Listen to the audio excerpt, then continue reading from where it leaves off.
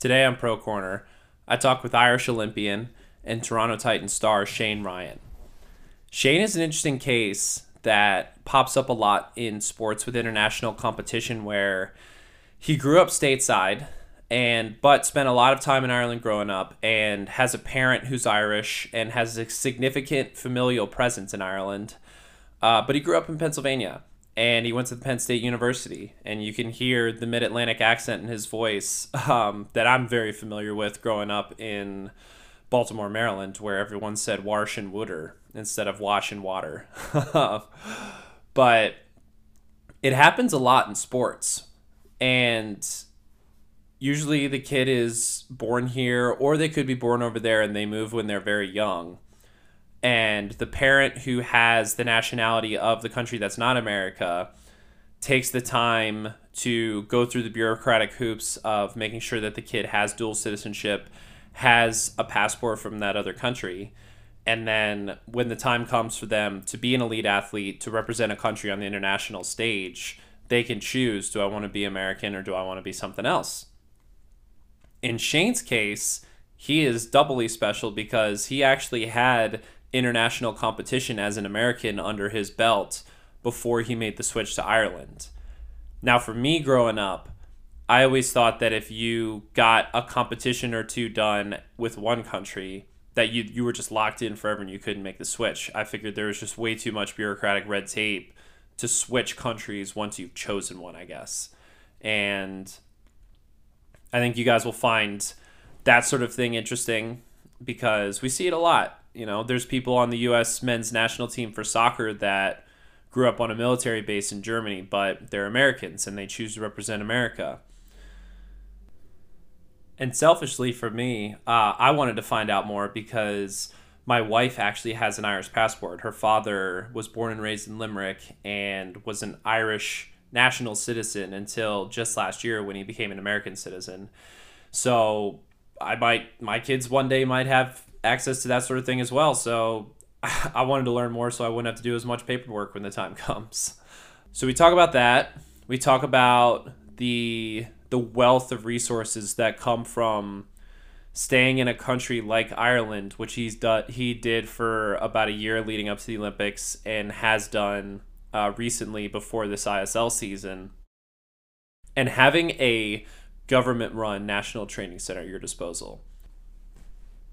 So in the United States, our national governing body, USA Swimming, is a nonprofit organization. It's just like a charity or a foundation in terms of how it's seen as a business. It's not run by the U.S. government. It has private sponsorships. If you go to the Olympic Training Center in Colorado Springs, you can see the long list of sponsors that contribute to USA Swimming, to the U.S. Olympic team. And it works great. I loved being a member of USA Swimming growing up. And as someone who represented them internationally a couple times, the resources that were available to me, I felt were amazing. But it's different in a country where it's run through the government and you have the full weight of the government behind you. So we also talk about that sort of support that he felt, the resources he has at his disposal. And then we also talk about the ISL, which is something that, just because the season's going on, is very interesting to me. Shane's path to the ISL so far reflects, let's talk about a parallel to another sport. So last year in the inaugural ISL season, he was brought up midway through for the LA Current. And he didn't really have a ton of responsibility. He did a couple events. And this year, he has an expanded role with the Toronto Titans. So if he were an NBA player, you could say he was like the sixth man or the seventh man on the team, brought in off the bench to hit a couple three-pointers, make a couple hustle plays, play some good defense, get a couple rebounds, but play a maximum of say, 12 of the 48 minutes out of the game. He was also in a contract year, same as an NBA player. So because he was impressive in his role for the Current in the first season, he had a lot of suitors in the offseason in between the 2019 and 2020 seasons.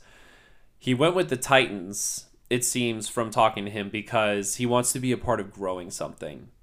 He talks about wanting to grow the sport of swimming in Ireland, and we dig into that. But even something as new as the ISL, the Toronto Titans are now the new guys this year because they're one of the expansion teams with the Tokyo Frog Kings. So he wants a leadership role. He wants more responsibility when it comes to his events in the pool. He's one of the best in the world at two of his events, the 100 back and the 100 fly, especially short course, which is the format that the ISL uses. So I really like being able to draw those parallels to the to other sports because that's not something that we can do a lot in swimming. Also regarding the ISL, the next couple episodes coming up, I actually got on a Zoom call with a couple people that are over there in Budapest right now. I talked to Tate Jackson of the Cali Condors and Ali Tetzloff of the LA Current. And those episodes will be releasing next week. They'll also be on the YouTube channel in full video format, and I get a full day in the life perspective from them of what it's like to be over there on Margaret Island in Budapest and just be hunkered down for a swim meet for 6 weeks with very strict rules about social distancing, about meal times. We dig into all of that in both episodes. I think their perspective on what's going on over there in this experiment is super fascinating. So stay tuned next week because I'm going to start expanding the YouTube presence. Those episodes will also be available in traditional audio format if you're listening on a podcast service right now. That will be uninterrupted. I'm also going to be doing, like I've said before, a live reading of viewer and listener questions.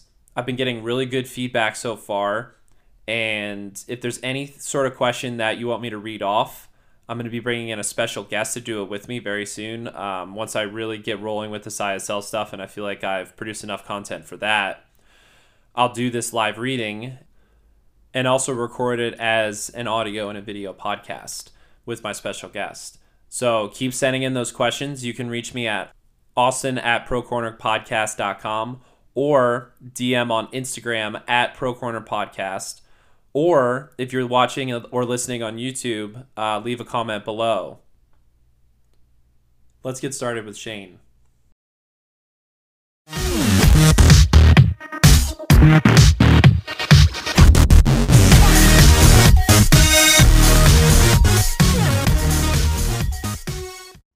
I'm here with Shane, currently in Ireland, waiting his big trip to Budapest to compete in the ISL for the Toronto Titans. How are you doing, Shane? Good, everything's going well. Just antsy to get on over there. We're not there yet. I know for all the Toronto Titans, we're going to be getting there on next Monday, actually, so a week from now, on the 19th, and then we'll race the at the end of the week then.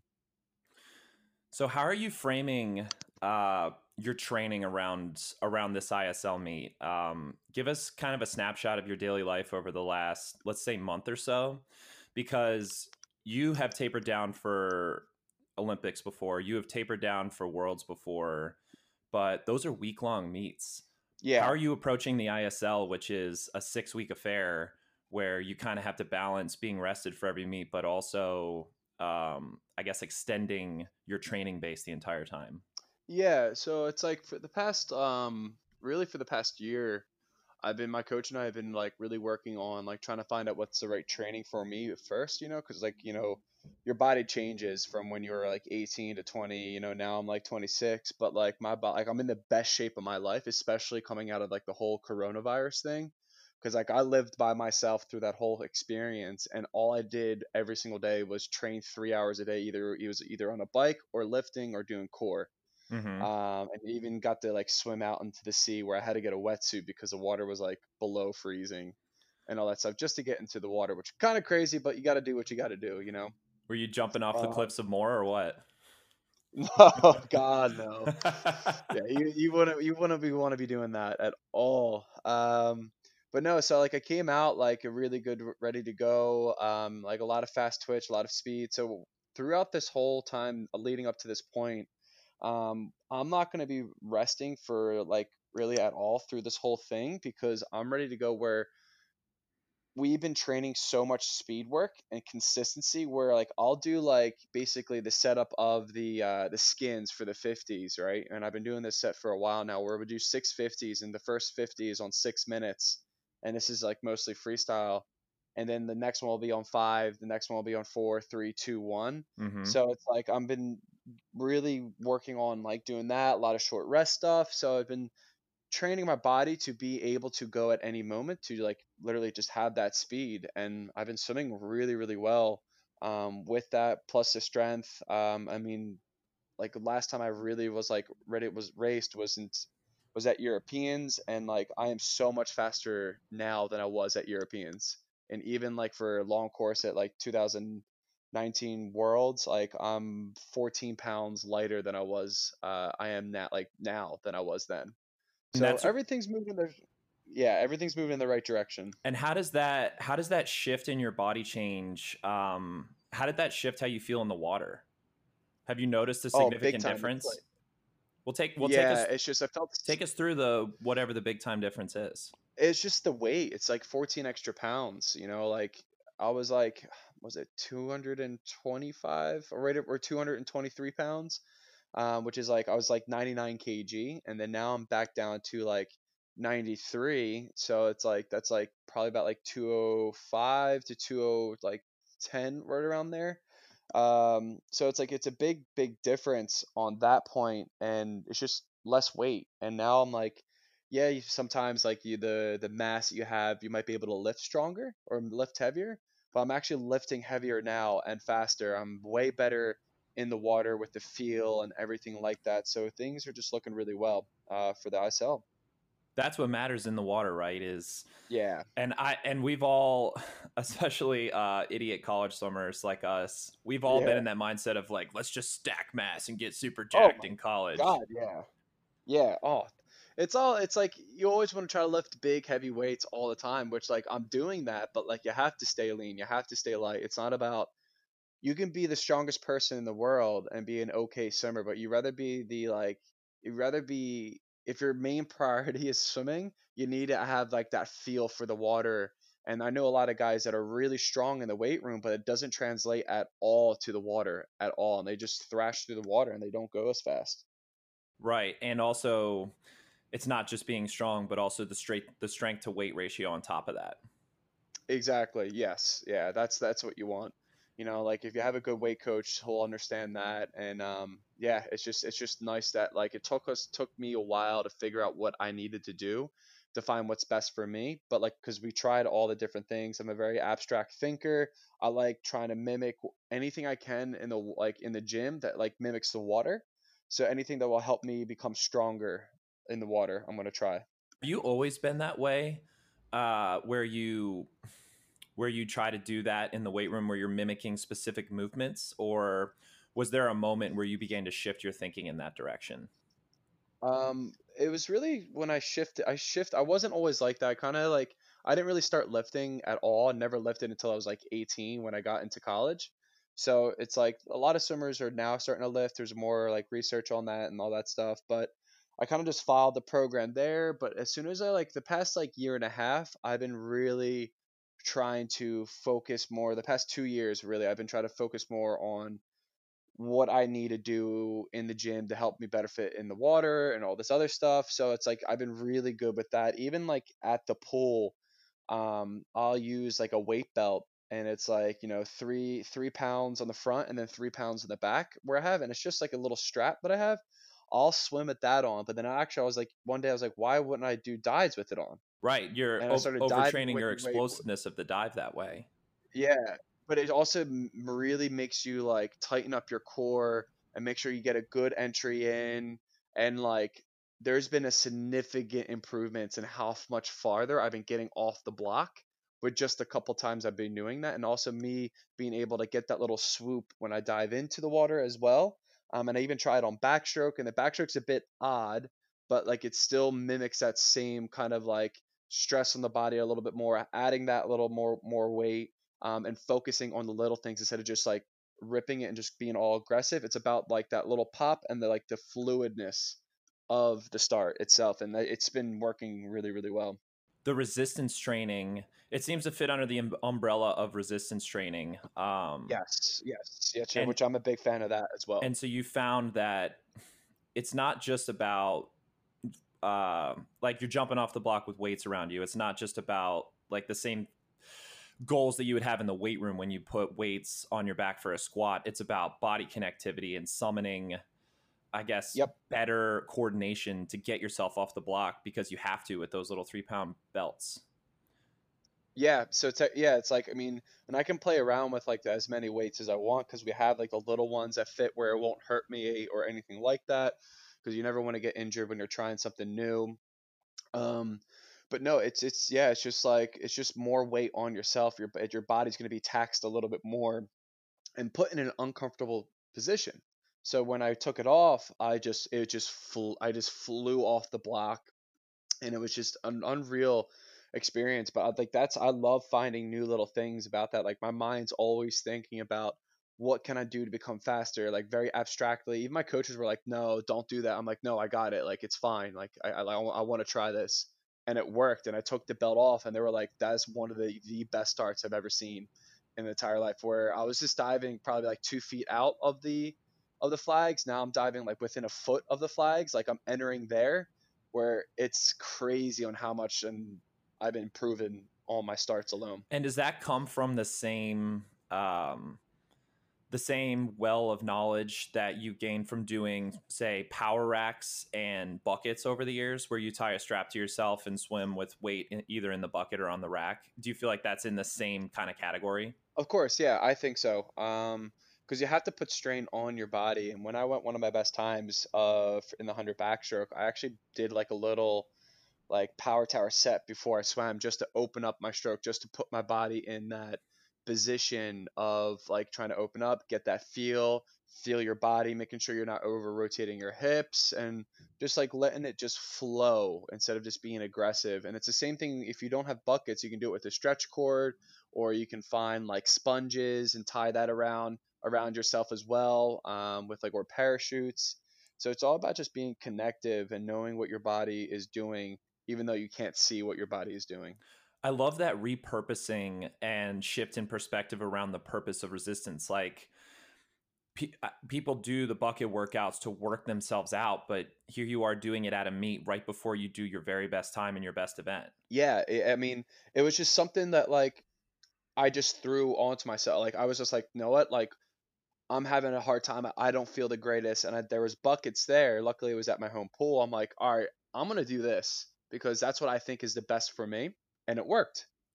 So sometimes it happens like that, and sometimes it doesn't. But I mean, you have to try some new things, and like for me, it's like I'm 26, but I'm still getting faster. Like I'm literally going still getting faster, which is one of the best parts about swimming, and I guess that's why I love it so much more than I did about 3 years ago.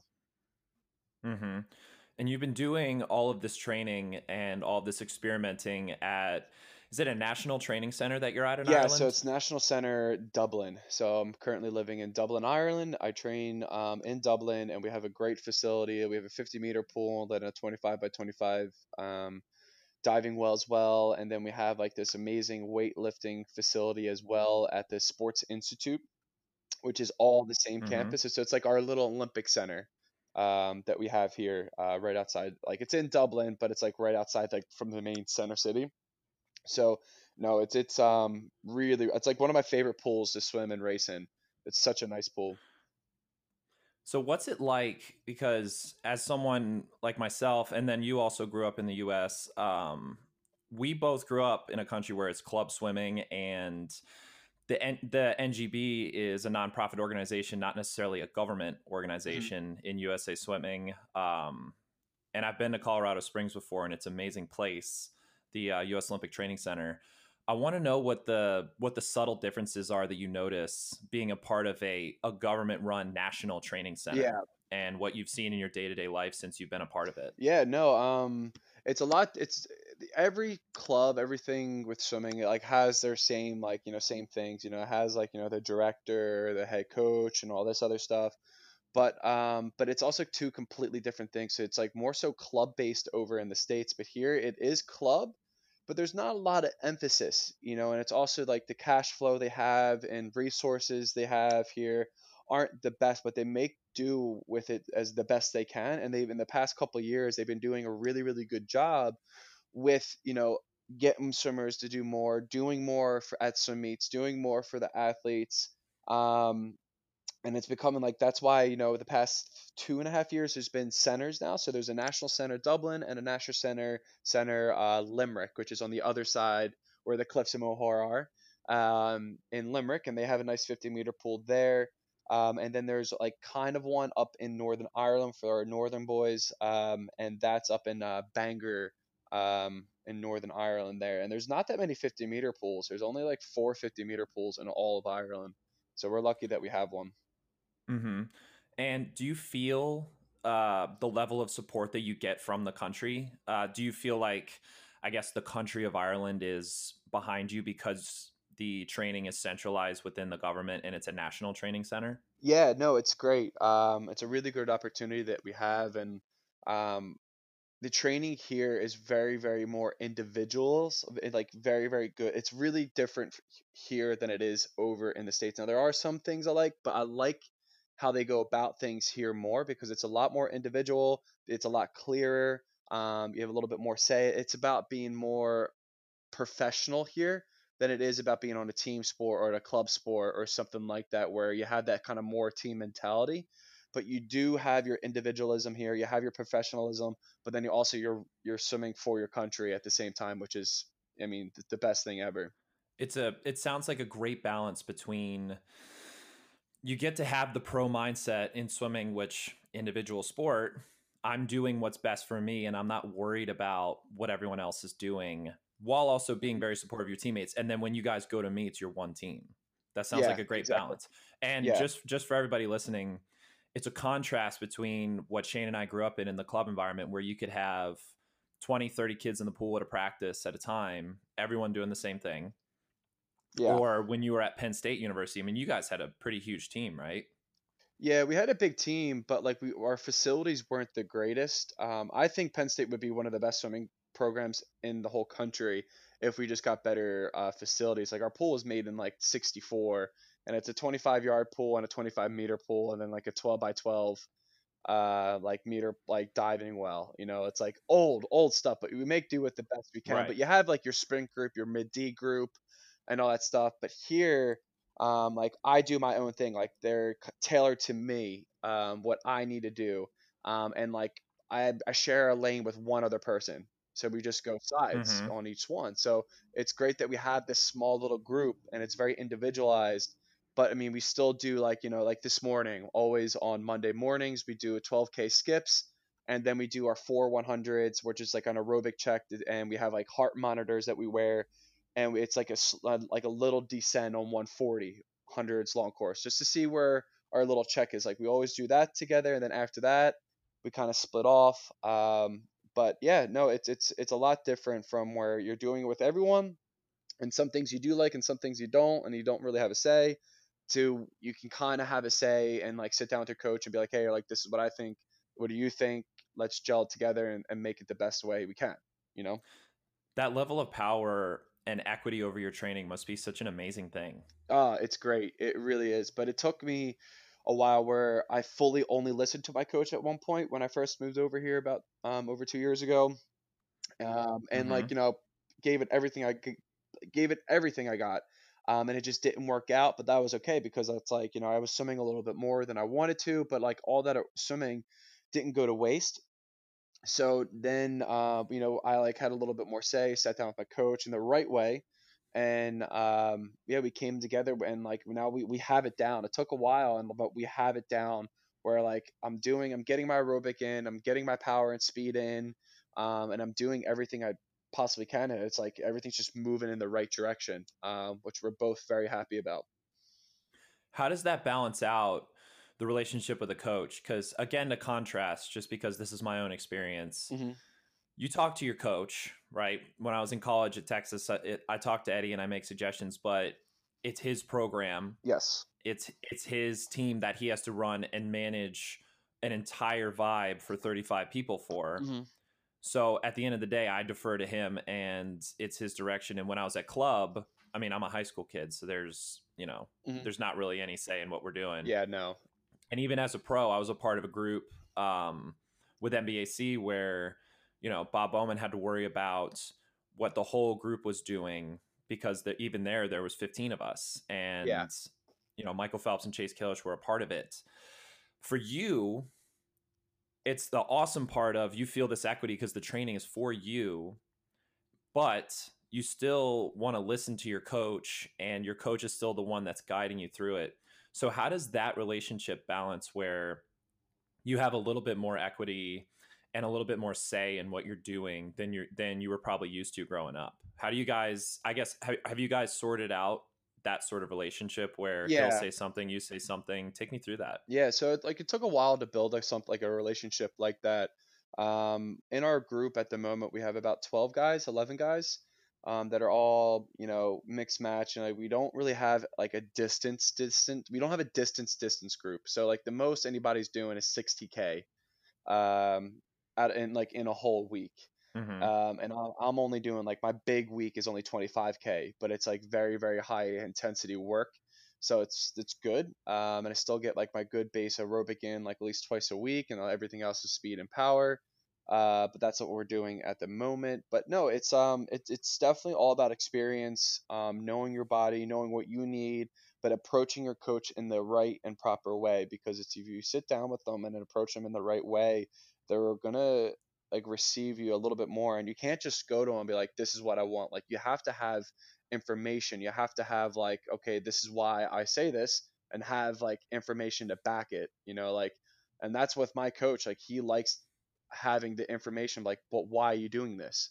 Like, why do you want to do this? And like I'll have like three reasons why I want to do this, and he'd be like, okay, yeah, that's fine, because it's like he wants you to think about what you're doing instead of, oh, I just want to do this and that's it. Like it's because it's easier, or it's something, or like I sometimes ask for some stuff that's a bit harder because that's what my body needs at the moment, because like he doesn't know how I'm feeling or anything else like that, and I have to make sure that I communicate how I'm feeling, what way I think, and all that stuff to him, because the more information as a coach like has, the better he's going to tailor it for you. You understand? I do. Yeah. It sounds like that requirement he has of you presenting your case, it makes you a better student of your own swimming as a result. Exactly. Exactly. Yeah, you have to be a student of the sport, because I mean, this is my job, it's like I'm not doing anything else. So it's like I have to swim like well, and it's like I love what I do. I love going in every single day to practice and trying to work on something new, and you never know what you're going to feel like as soon as you get in the water. Be like, ah, my shoulder's a bit tight, but I know that's tight, so now I need to do this, this, and this, and then focus on something about like trying to do at least 3 kicks off every wall for the whole practice, or Mm-hmm. something, just something. You have to always be thinking. You said this is your job, and I don't need exact details, but I think it's something that's not talked about very much that I'd love to hear hear from you. How is your income pieced together? And you can just tell me again, just like the broad overview, Yeah. because you get support from the country, and then Yes. how else do you put together your income as Shane Ryan professional swimmer? So like my income, majority of it comes from, being on like a carded, like, which is like, the funding that we have here. It's not the greatest, but it is what it is, and it can be better, but it's also good at the same times, because you work with, the national body, and you work with some Ireland, and then like, so I get that, but then also it's like you have to be at the level that I'm at, you have to be willing to put yourself out there, which I'm very, very lucky to have certain sponsorships. So I have a car sponsorship, so that's very good. So I don't have to pay for a car. I get a new car every 6 months, which is great. Mm-hmm. And then like I got an insurance sponsorship as well, so that's awesome too. So I don't have to pay my insurance. And then I have a sponsorship with Circle K, which is a partnering sponsor with like Team Ireland as well, the Olympics for our sponsor. So that's great. So I don't have to pay for gas as well. So it's about putting yourself out there, and making connections, and making, relationships with brands and what you believe in. And I reached out to a company, called NoCo, which is a no carbs company. It's a little branch amino acid energy drink Mm-hmm. that has like 180 milligrams of caffeine and then 5 grams of branch amino acids in one thing and no sugar.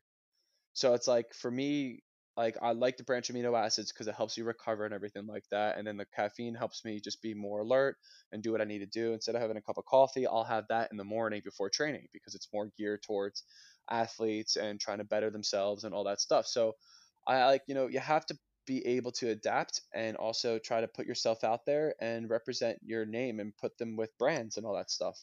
So that's what I currently do. And then also try to do swim clinics as well, which I still always anytime I go back home to the states for a good bit, I always try to work with Fitter and Faster, which is an awesome opportunity. And now I'm trying to do something like that over here in Ireland once everything kind of calms down with the coronavirus, and just try to give Ireland a taste of what the U.S. has with the all the Olympians that are doing like that like you can experience and be in the water with. Like there really isn't that many Olympians here that are doing that. So I want to be one of the first to start to try to do something like that and inspire the younger generation of Irish Mm-hmm. swimmers.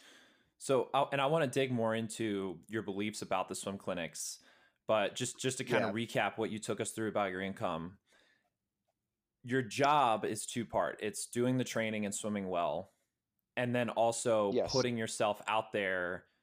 The work, I guess, is putting yourself out there, and then the product is your name and your recognition that you have because of Yes. your accomplishments. Yes, exactly. And I'm lucky enough to have four big international medals for Ireland. I have like two European medals, one world medal, and then a World University Game medal. So like that definitely helps because it just kind of shows that like every year I'm going to a meet and I'm coming back with a medal. So like I need to make sure that I'm doing my job. That's Yeah. you know. And that part of your job, you said you want to get swim clinics started in Ireland. Mhm. What is it about the Fitter Faster clinics um, that inspire you to do it over there? Because that's quite the undertaking to start something like that, and it has to come from a place that you really believe in why they matter. So, can you take us through that? Yeah, I mean like growing up, I mean, like I've done maybe like one or two swim clinics and like I really really enjoyed them. I did one at Jersey Wahoos with like Dara Torres and Brendan Hansen, and they asked me to go swim with them at like their own practice and stuff like that, which was a great, and like I just still remember that to this day. Like swimming with them at their at, like doing our practice with them.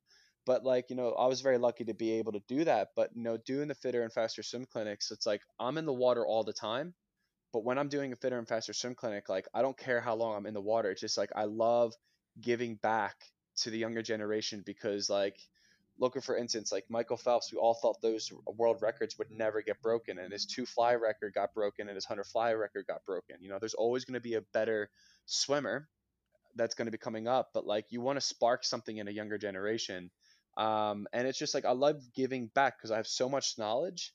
Like I have to share that with the younger generation and doing stuff like that. And it's like the kids enjoy it so much. Where like I did one in Florida with Brett Halk once, a Fitter and Faster swim clinic, and then like a year and a half later, I get a message from a kid saying like, "Hey, thank you so much, congratulations on that. I still remember some of the things you told me to do."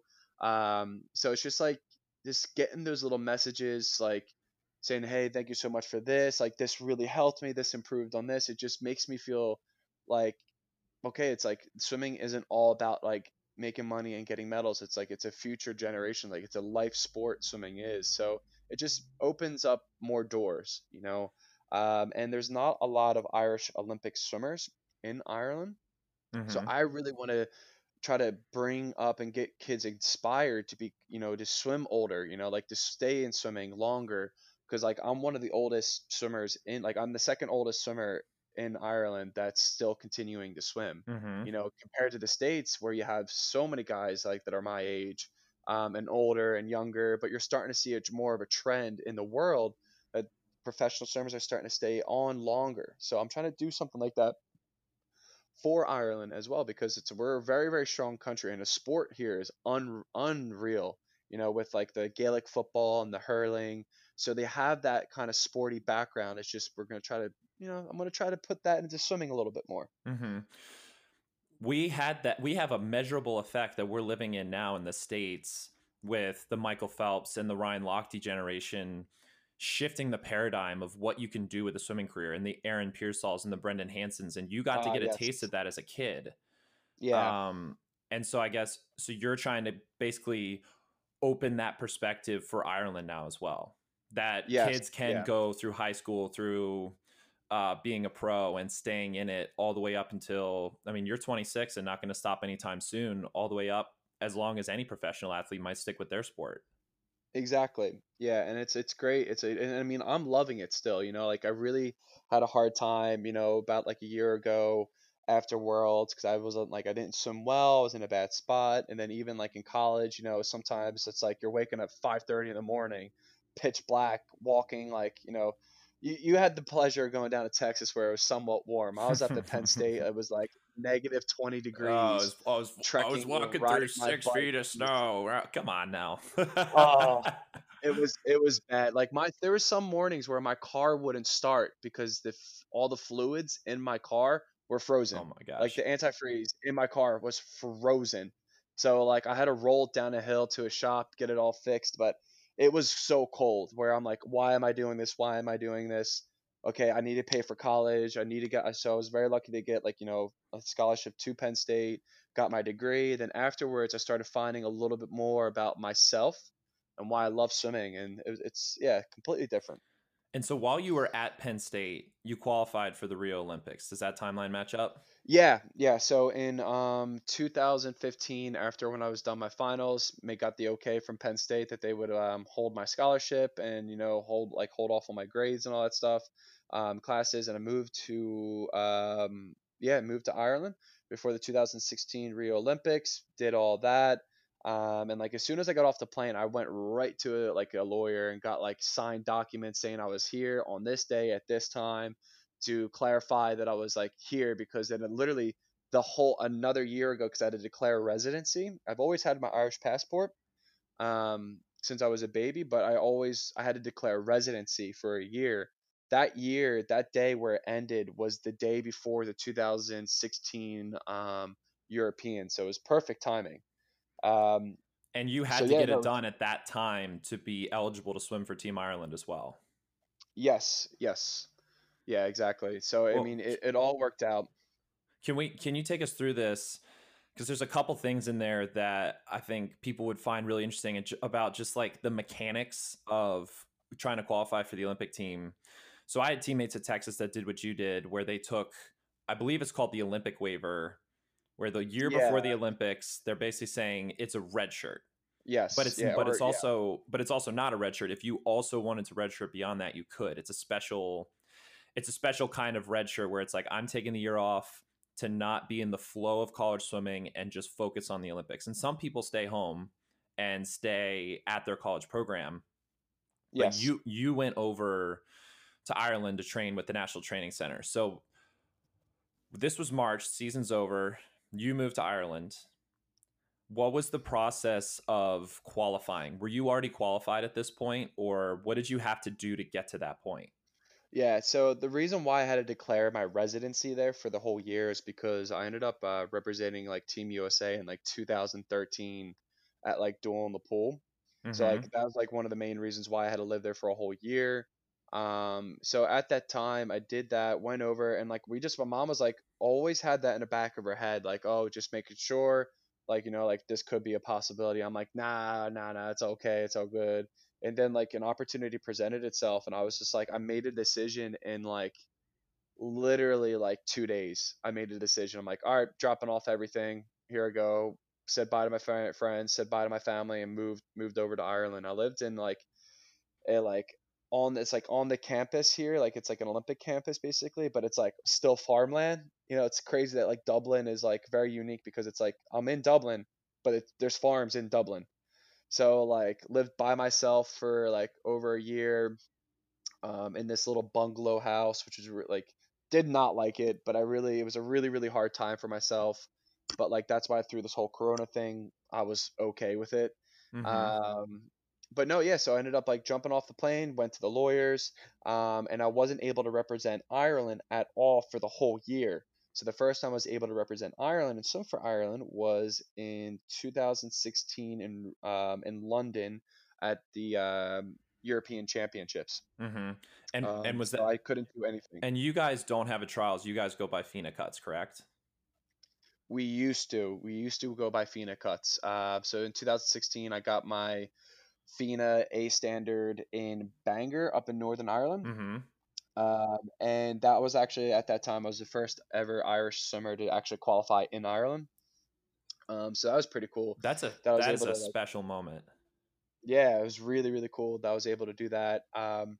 So yeah, so I ended up like qualifying, got the A cut, and then ended up yeah, that was me. That was me qualified, and I had B cuts for the 100 free and the 50 free, which I also swam those events as well in Rio. But now we have time trials, like where we have like time trials where like it's just the same with USA, where if you get the time trial and you place in like the first one, whoever like first and second, they'll be able to go. Okay, so it's shipped over to a U.S. Olympic trials type format.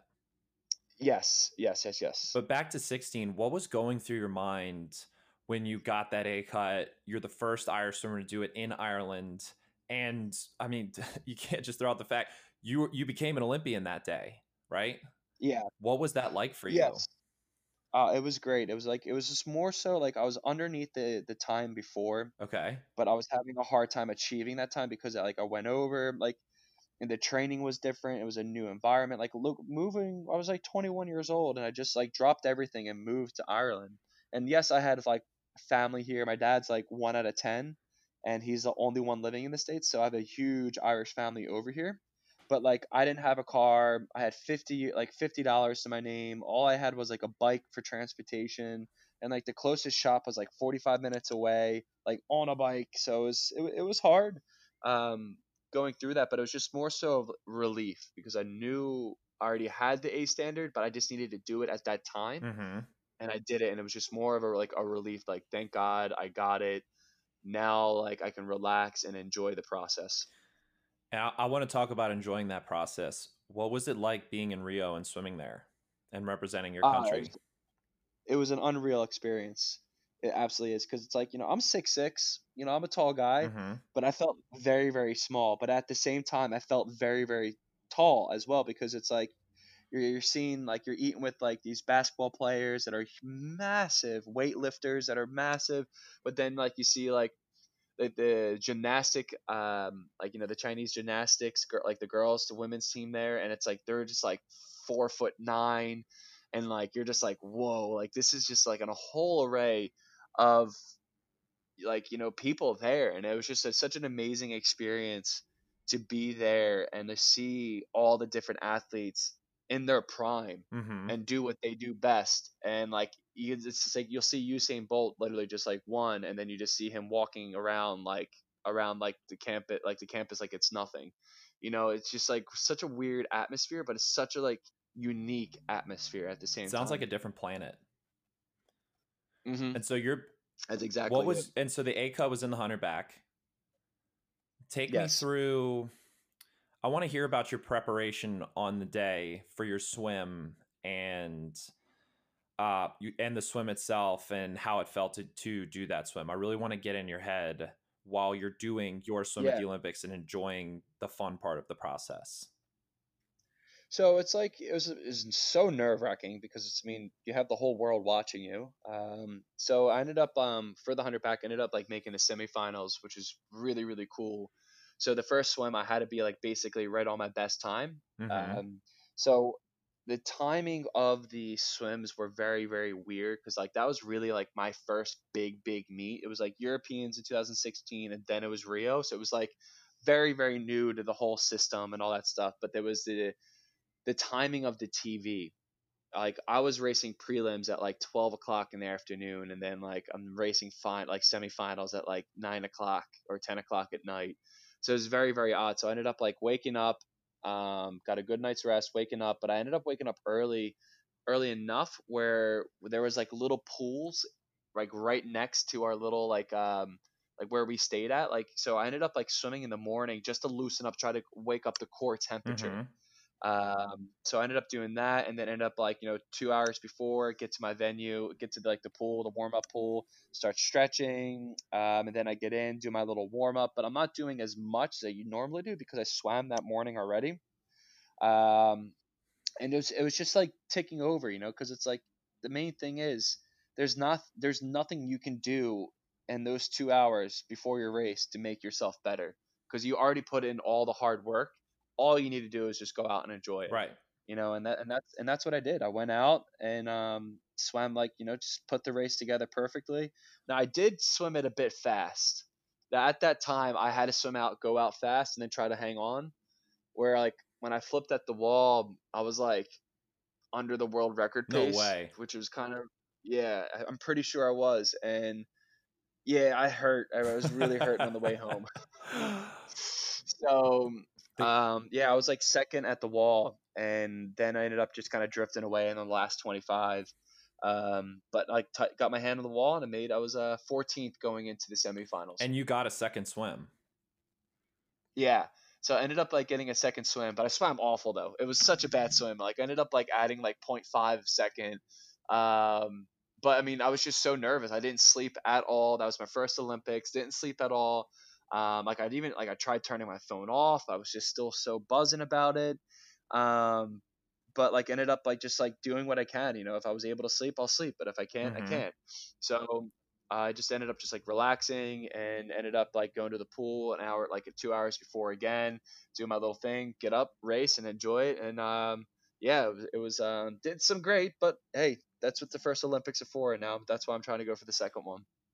It's okay if you don't know this, but where do you think that half second came from between prelims and semis? Was it a mental thing where it's like this is where I wanted to get to, and you couldn't like kind of conceptualize getting beyond it? Was it a physical thing where you were wiped from not sleeping, or is it just like I this think it might have nebulous thing that been. you don't know?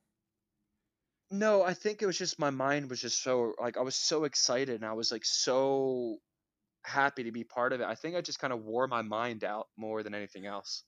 And that was really it because it's like I went out like about the same, but I just kind of like died a little bit more at the end. But I mean, it was just probably because of my mind. I just didn't put it in the right way. Maybe I didn't breathe the right way, or I don't know. It just you just have those swims where you just like don't know what Yeah. happens, and that was just one of the swims. But I was okay with it because it happened at the Yeah, Olympics. absolutely. And I only asked because I had a similar conversation with another fitter, faster clinician who represented the Bahamas named Elvis Burrows. And he talked Yeah. about getting to the Olympics and punching that ticket was such a spiritual experience for him that actually Hmm. being there, and this was him, he only swam in the prelims and you made it to the semis, but it seems like there's a point with the Olympic experience that you get to where it's like I've done everything I wanted to do, and Yeah. the next swim feels almost like a bonus. Yes. No, like I knew what was capable of doing. It just wasn't the right time for me. I don't Right. think because I was, oh man, I was like 100 and like 85 pounds then. Like I was skinny, Six skinny, six skinny, guy. Oh skinny. my Like gosh. yeah, I was like, yeah, I was not in the greatest. And I thought I looked so good. And I was like, oh man, I'm ready to go, all this stuff. But no, I wasn't really there Like yet. And like the training I'm wasn't there. shredded up. Check out these abs. Yeah. Yeah, but they were like, they were kind of like fake abs because I was so skinny. Yeah, they were emaciated abs. Like, no, I actually Yeah. just don't have anything on top of them. And then like last year I got really fat and like really thick, but now I'm at the spot where I'm supposed to be at, and it's a good time for it as well because these next couple months are gonna fly by. I'll be at my trials, and then hopefully I'll be at the Tokyo Olympics. And it's not about like just qualifying for the Olympics. It's about how far I'm going to get underneath that qualification time and how many events I'm going to be able to qualify for now, because I have the 100 fly now, which that just popped up out of nowhere, and my 100 free has gotten a lot better as well. And for the Irish swim team, the more events you stack up, you kind of become the one who's carrying the metaphorical torch for the Irish national team. So Yes, yeah. how does your perspective shift between 16, where it's like this is all new, it was your second meet as an Irish swimmer, to now where you feel like, I guess, an elder statesman on the team, like you said, you're the second oldest swimmer. What has shifted in what you want to accomplish at the Olympics this time in 2021? So the one like it's the main thing is just like you have to take it by bits. So my first mentality is just go to Olympic trials and qualify, and if I qualify, I qualify. If I don't, I don't. Like I'm okay with whatever the results are, but I'm putting in the work for what I like. I want to qualify. So I'm putting in all the work and I'm seeing the benefits now. I'm going to see the benefits later. I'm going to be better by the time it comes. But when I get to Tokyo, it's going to be like not only the semifinals, because I've made the through prelims, got it to the semifinals, and I've like had like all the experiences from the past of doing the prelims, semifinals, and then finals with all the other meets I've been able to do, and like coming back with medals and being in the call room, being in like, all this. So I have that experience now where I'm going to be a lot more relaxed in that environment, Mm-hmm. and I'm going to be able to perform a lot better as well. Yeah, you've gotten the taste, and now you want to take the next step forward with what you want to do with it. Yes, exactly. Because it's like for short course, like I'm right there with like the best in the world, with like a lot of events, because I haven't had the opportunity to race the 100 backstroke yet, shaved and tapered, because I wasn't able to swim it at in 2018. But like, I mean, I was third in the world for the 50 backstroke, and I was one of the fastest splits in the 100 free as well. Made semifinals for that. But like that was like the 100 free was literally the night. The 50 back was the night before the 100 free. So like that was rough as well. So I need to be better at becoming like better with like getting back, doing my thing, getting the drug test, and like all that stuff. So it's like I'm going to be so much experience is going to be going into this one, and I'm just really looking forward to it. But I'm having fun because I'm swimming fast. My life is good. Everything's good. I have a great supporting team with sponsorships in Swim Ireland. So like there's nothing that's holding me back. You mentioned that you're also one of the best short course swimmers in the world at your events. And that actually inspires a pivot that I want to make back to the ISL. So this year, you're a member of the Toronto Titans. Last year, the first season of the ISL, you were a member of the LA Current. Um, can you take us through how your involvement with the Current got started? Because I know there's a general manager, and for the Current, it's Lenny Kraselberg. So were you recruited in a way? Like, did they reach out to you, say, hey, we want to sign you? Or did you put yourself out there the way that you do with your sponsorships? How did that process work? Because I Uh, think people for know this year or last year? last year, because I think people know Last year, generally yes. how the big four sports leagues work with GMs and signing contracts. But the Yes, yeah. ISL is so new and yet still set up in a very similar way. I'd love to hear your thoughts on, or your memory, I guess, on how you got involved and what that process is like being a professional athlete joining a professional team. Yes, yeah. So like last year, when they were starting to put the team together, I had someone reach out to me, asking me like, "Hey, would you like want to be part of the team?" They're kind of like stuck between two swimmers, like and yourself. I'd be like, 100%, like like I'll be there. I want to do this. But the opportunity never came, and they ended up going with someone else. So I was like, a little like, like that's a shame, because like I know I could be better than him in like other events and stuff like that. Mm-hmm. But at the time it was okay, but it's really about like all And like by the way, I real was quick, still living. you can Yep. just say that it's Ryan Murphy. It's okay. Oh, I'm okay. kidding. Go, keep going. Keep going. Yeah. So like they had like the backstroke covered, but like at the time I wasn't really too fast of a flyer. But like now like I'm a butterflyer now, because I ended up like going for the first time ever swimming like a short course like meters 100 fly. I was like 50.4, Mm-hmm. but I was out 22.7 in the 50 fly, like in the same event. So it's like I have that fly now, and that was only one time doing it. Um, but now I also have like the freestyle, and also now the like plus the backstroke. So, but no, like they ended up like reaching out to me at like the last minute to come over for the U.S. Derby, and like they got me on like a little bit of a contract there just for the one meet, and then like they said like, oh, if like we're not sure if you're going to take you to the Las Vegas, which I wish they did. I think they could have needed me there, but they already had like the team already selected, I think, before I even swam at that time, Mm-hmm. so it was all good. But now this year around, they ended up like getting in contact again. But at that time, I already got in contact with the Toronto Titans, where they reached out. Both teams reached out to me to see if I wanted to be part of something new. So I ended up being I wanted to do something new and be part of like a new team for the ISL. So yeah, no, I ended up going with the Toronto Titans. And I want to get to the Titans experience in a second. Again, don't need details, but the minutia and the structure of the ISL is something that I want people to know more about. So, how was your contract structured with? Because I've talked to other people about it before, and there's a little bit of a base, but a lot of it is based on incentive, correct? Yeah, a lot of it's based on incentive because at the time I haven't swam the hunt like for butterfly, for instance. I was on a certain number of money for just like my freestyle and backstroke. Like that was like my main thing. And everyone was on like on different contracts too, so it was based off of what you could possibly do, or they don't know really Mm-hmm. how fast you are in season and all that stuff, because like that's basically it. It's like it's about being in shape in season and doing what you need to do, not just the one meet or two meets every year and then swimming fast at them. It's about being consistent and being Yeah. consistently fast. So And then was it tied up in team goals as well? yes, yeah. So like it's like team goals as well. Like seeing like if we don't have a too strong of a men's side, we need more of like a stronger women's side, because all the it's not just a men and a women's like normally it is like in college and high school. It's one team. Like Right. that adds up all the points. So it really depends on all that.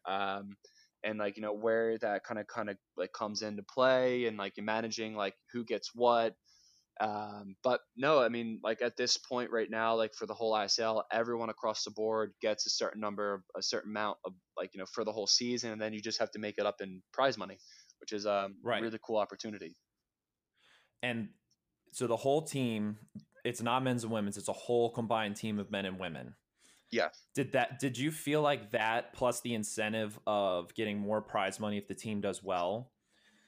And I don't mean that in a callous way, but did that help spur a little bit more uh I guess con- constructed team chemistry in a short period of time?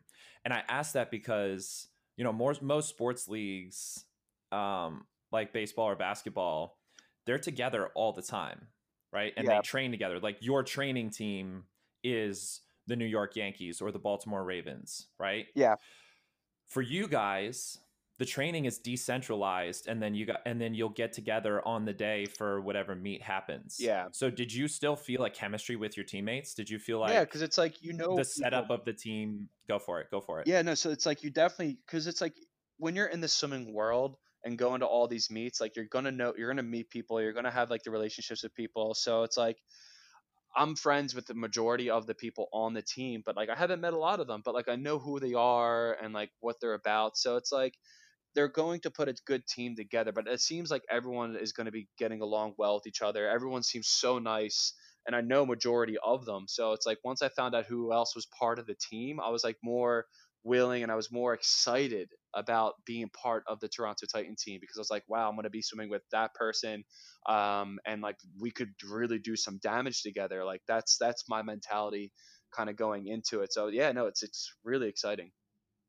So it's built on something that is extremely valuable in my opinion in the swimming community, which is how close knit it is and how all of the good swimmers tend to know each other in some capacity and be familiar with each other. Yes. So this Toronto Titans chemistry, it's already coalescing remotely. Like you're in Ireland, your teammates are spread all around the US and the world. Yeah. But because of previous relationships and what you know about each other, there's already a chemistry ready to go. And you do feel, I guess, the only way I can put it is a sense of team being a part of the Titans. Like you believe in the team construct that is the Toronto Titans, as opposed to Shane Ryan swimming individual events. Yeah, exactly. Because I mean, yes, I got asked to be part of the Toronto Titan team, but like I wouldn't have bought into it if I didn't believe in the team. It's the same thing about going along and picking a college. Like even though once you agree to become like a Texas, to go to Texas, like you feel that part of belongance and like that pride. Like yes, I'm going to be like a Toronto Titan. Like, yes, I'm going to be part of the Texas. Yes, I'm going to be part of Penn State. It's just you already feel that like before even going, you know? Absolutely. And I'm going to pin you on something in a very specific time period because you brought up me going to Texas and being a part of it. But before I went to Texas, there was recruiting trips. Yes. So you finish your current season, you do pretty well. You become basically a free agent, right? Yeah. Because your contract was only through the season. You weren't brought to the shootout. So it's not like you were on a long-term contract. Yeah. Was there a process? Was there this period where you were weighing out other teams, or was it just the Toronto Titans called expansion team and I want to be a part of it? Yeah, no, like no one else, like, cause it's all about who you know in the general areas, you know, like with the U.S. team, they're primarily USA dominant, you know, with like the Team Iron, for instance, like that's more like, you know, Central Europe and Hungarian team. So like it's primarily like, you know, where the team is based off of. And like Ireland's Mm-hmm. very small, you know, and all that stuff. So it's like, it's all about who you know. But at the time, I got approached by Toronto Titans, and like, you know, Michael Chadwick was like, hey, do you want to be like, you know, part of this team? And then like I was like, yeah, like, so I ended up talking to the GM and signing, like, and saying, agreeing to everything. And then like another team got in contact with me. So I was just like, yeah, no, I'm sorry, I'm already with someone. So it was only two teams, but like I was just more than happy just to be part of the experience and part of the ISL as well, because I mean, at the end of the day, like, I have to stand up on that block and do the best I can, you know, for me to make, you know, to make money, but then also gets points for the team as well. And is it important to you? Obviously, the ISL is so new that the meaning of an expansion team, right? It doesn't mean a ton, but there were established teams from last year. Yeah. Is it important to you that this is an expansion team and you are in on the ground floor of something? Yeah. Is that something you think about, that you want to grow the Titans, who, you know, the other teams have a year head start on in this league? Yeah, because it's like everyone else has, like, you know, either was part of a team or wasn't part of the team that had that experience. Luckily, I have a little bit of experience from last year, but like I like racing. I'm really good with short course. I have a lot of experience in that, so I'm ready. Like I'm ready to go. But it's also like I like kind of being the underdogs. They don't know. We really don't know what to expect. We know what to expect with the other teams. So these two new teams that are coming in, yeah, I have an idea, but like we want to kind of blow them away a little bit more, especially I do, and being like, oh, like snap, like that, like they could be doing some damage because they don't really know what we are really capable of in the relays, how we're gonna swim, and all that stuff. So we're gonna be sneaky about it, I think, and we're gonna surprise a lot of people. There's unlimited possibility in the unknown. Exactly. And that's got to be incredibly exciting. And the anticipation is the next thing that I want to dig into. You're about to leave for Budapest within the next week. What are you thinking about your setup when you get there? Because your team is basically being cordoned off to a specific area for 6 weeks. Yes, yeah. So we're gonna be on like an island called Margaret Island, which is actually named out of after like a princess who got like moved there back in the 1600s when the king was like trying to fight off the Mongolians or something like that, or the Mongols. Crazy story. I was looking up on it, doing some research on it the other day. But yeah, so we're all Mm-hmm. going to be on the island. We can't leave the island. We can, but only for an hour and a half, like a day or something like that. And we can't go into restaurants, like, you know, bars or anything like that. It's like really just to walk around. And then when we come back, we have to get tested again. And then like we're only allowed to be on the bus. We have to social distance, wear the mask at all times. There's also penalty points as well, apparently, that are going to be like, you know, thrown onto the team if you don't wear a mask, if you don't social distance the right way. So they're very, very strict. But I mean, but that's the thing. That's why they have these rules in place for us, allow us to race and, you know, make a name for swimming. You guys they're basically setting up like Fight Island for swimming right now, where you guys are just going there and you're in the Thunderdome for 6 weeks, and that is the only thing that's in your life. Yep, that's exactly. Is that I have to imagine that's an exciting prospect for you. Like you said, you've had multiple long stretches in your life where it was basically just Shane Ryan is Rocky IV in the Siberian wilderness living by himself. Yeah. And your only focus was swimming, and you thrived in that environment even when it was tough. Yeah, exactly. So now you're going to an environment where swimming's your only focus, but now you're on this beautiful island, right? Yep. you're with teammates and you're part of this exciting new league. So I have to imagine that all of that comes together to be right in your Oh wheelhouse. yeah, and free food. Come on now. I like as a swimmer, you're always tired, so you don't always have to cook. But now we got some free food too. It's gonna be paradise. I mean, dude, 6 weeks of no groceries. That sounds amazing. I mean, dude, I even love it, just to tie it back to like, boring real world stuff, but I love working 2 weeks of a swim camp at a college because I can eat the college cafeteria for 2 weeks and not worry about buying groceries. I imagine 6 weeks of a professional league's free food while getting to represent the Toronto Titans. Oh That's yeah, pretty awesome. so cool, so cool. But I just hope the food doesn't get boring. I can't imagine it would. Yeah. And I think that's a great stopping point. And when can we catch your first competition? I think we are swimming the 24th and the 25th, I believe. And I believe it's on CBS for American audiences, but if not, there will be live streams. Yes. Yeah, there'll be live And streams. It's going to be on CBS. So, yeah, it's all going to be you're going to be able to see it. and that's such a cool thing because last year you had to pull up janky live streams or have, I think, like ESPN3 or something like that. But before we go, even though you don't do clinics as much now that you're quarantined in Ireland right now and about to head to Budapest, you and I have run a Fitter Faster clinic together. Yeah. And you are very much a Fitter Faster clinician as a part of your identity. Yes. So my favorite segment to run with my fellow clinicians is called Fitter Faster Faves. What is your favorite question you get at your swim clinics, and how do you answer it? Ooh, my favorite one would have to be like what did it take for you to be where I'm at today? You know, like to become an Olympian and all that stuff. It's like, but I always love saying that it's a lot of hard work and it's a lot of sacrifice. But if you put yourself first and do what you need to do, your family and friends will always support you no matter what. But the most important thing is you have to enjoy the process as well. If you don't enjoy it, you're going to burn out very, very quickly. Because I know a lot of guys that growing up in swimming that were just as good as me, maybe a little bit better, but they were really, really, really focused on what swimming and all that stuff and didn't really look like they enjoyed the process. But for me, like I enjoyed my college experience and I enjoyed high school and I got faster and faster and faster and faster. And now I'm absolutely love swimming. Like I love going in and putting in the work and then seeing the results afterwards. So it was just so yeah. I love it. Enjoy the process and enjoy the results together. Exactly. All right. Well, thank you so much, Shane. If we want to find out more, or if the listeners want to connect with you, where's the best place to find you? Yeah, so just give me a follow on Instagram at Shane Ryan OLY, and it's the same thing for Twitter, and then Facebook as well. Right on. We'll be watching, man. Thanks again for coming on. It was great talking to you. No problem. Thanks for having me on. All right, later, man. Talk to you. See ya. All right, that's the show.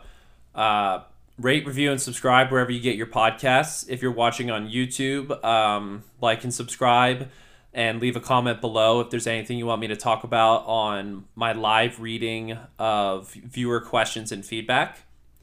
That'll be happening very soon once I'm done with all of the ISL content. For all updates, follow at Pro Corner Podcast on Instagram, or like and follow the Pro Corner Facebook page. You can also find me on Instagram at Austin Surhoff, or on Facebook and LinkedIn, if LinkedIn's your thing. Next week, ISL mode continues. I've got Tate Jackson from the Cali Condors and Ali Tetzloff of the LA Current. And like I said at the top of the episode, they will be full video Zoom podcasts on YouTube. And the audio will also be available wherever you get your audio podcasts. And it'll be day in the life. This is what's going on in Budapest. These are the mechanics of my day-to-day life. And it's super interesting to me because I keep using the word experiment about the ISL because that's what this thing truly is. They just brought a bunch of people from around the world and put them in this island, Margaret Island in Budapest. And there's so much that goes into keeping the athletes safe, keeping them fed, making sure that they can train at a high level, and then finally making sure that they put out a good product with the competition. So if you're interested in that, tune in next week. I talk to them both about the ISL and then also things about visualization and goal setting and all the things that goes into them being professional swimmers. This is Pro Corner after all, and the pro experience is something that's deeply, deeply important to me. So tune in next week, subscribe wherever you're listening right now, and I'll see you guys soon. Thanks for stopping by.